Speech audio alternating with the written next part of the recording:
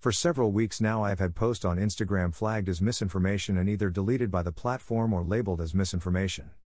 Much of this information is either satire or political parody.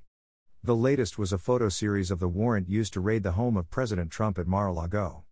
The warrant is a matter of public record, but having it on Instagram violated their policies, but they did not state which one. A previous photo was a joke regarding the federal judge with ties to Jeffrey Epstein having a foot massage from Ghislaine Maxwell. The photo was obviously photoshopped, but it was labeled misinformation because it was photoshopped. This brings me to the biggest question of all: at what point does Instagram remove photos that are filtered and cause mental harm to young women who have seen an increase in suicide since the beginning of social media? The butt model photos and modeling photos that receive millions of views while they are fake cause more harm than a doctored photo of a shady judge and a child molesting pedophile. The weird thing is that Instagram doesn't care. It is more important that nobody sees an obviously fake photo and wonder about the relationship between a judge and Epstein than protecting people from self-harm due to filters provided by Instagram. This makes me wonder, and I did a little experiment tonight. I went off of Instagram for a week and discovered when I logged back in that I had a photo deleted from my profile. It was the warrant that I had posted the day it was released to the public. I had stocked up on questionable memes and salty material over the week and I posted them all. I wanted to see what would be flagged, taken down, or give me the usual warning that I could not participate in some marketing bullshit with Instagram. Oh darn. In less than an hour I had labels added to a picture of OJ's Bronco, with the joke being the IRS chasing me after having $10 sent to me via Square app. The second photo that was missing context was an oldie but a goodie. Prince Andrew with his underage child prostitute and Ghislaine Maxwell smiling in the background.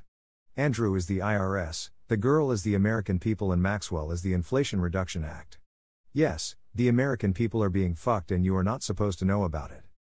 Not only does Instagram promote self-harm to young women every day without a care in the world, but they also desire to keep people ill-informed on what is going on in the world around them.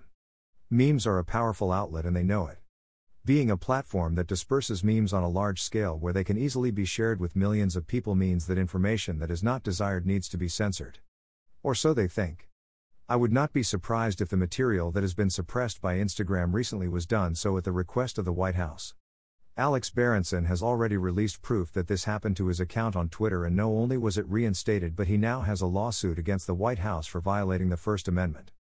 I am no fan of Facebook, the company that owns Instagram, or their relationship with TikTok, a totally communist app.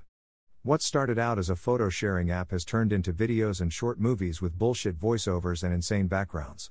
When people can post fake floods and tornadoes ripping through villages, that are obviously fake, I will never understand.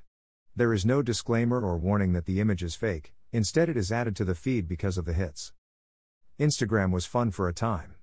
Like most things that go woke, the app has turned into total shit. I have seen posts desiring people to be sodomized in prison, spreading false information about Kyle Rittenhouse via memes, bullshit BLM lies for over a year, anything patriotic labeled as hate speech, and the list goes on.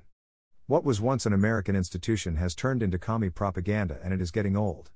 We often wonder what we would have done if we lived on the east side of the Berlin Wall, if we were in communist Russia, or if we saw our neighbors being taken away on train cars. Here we are, in a world where people are silenced and their voices are not given a chance to be heard.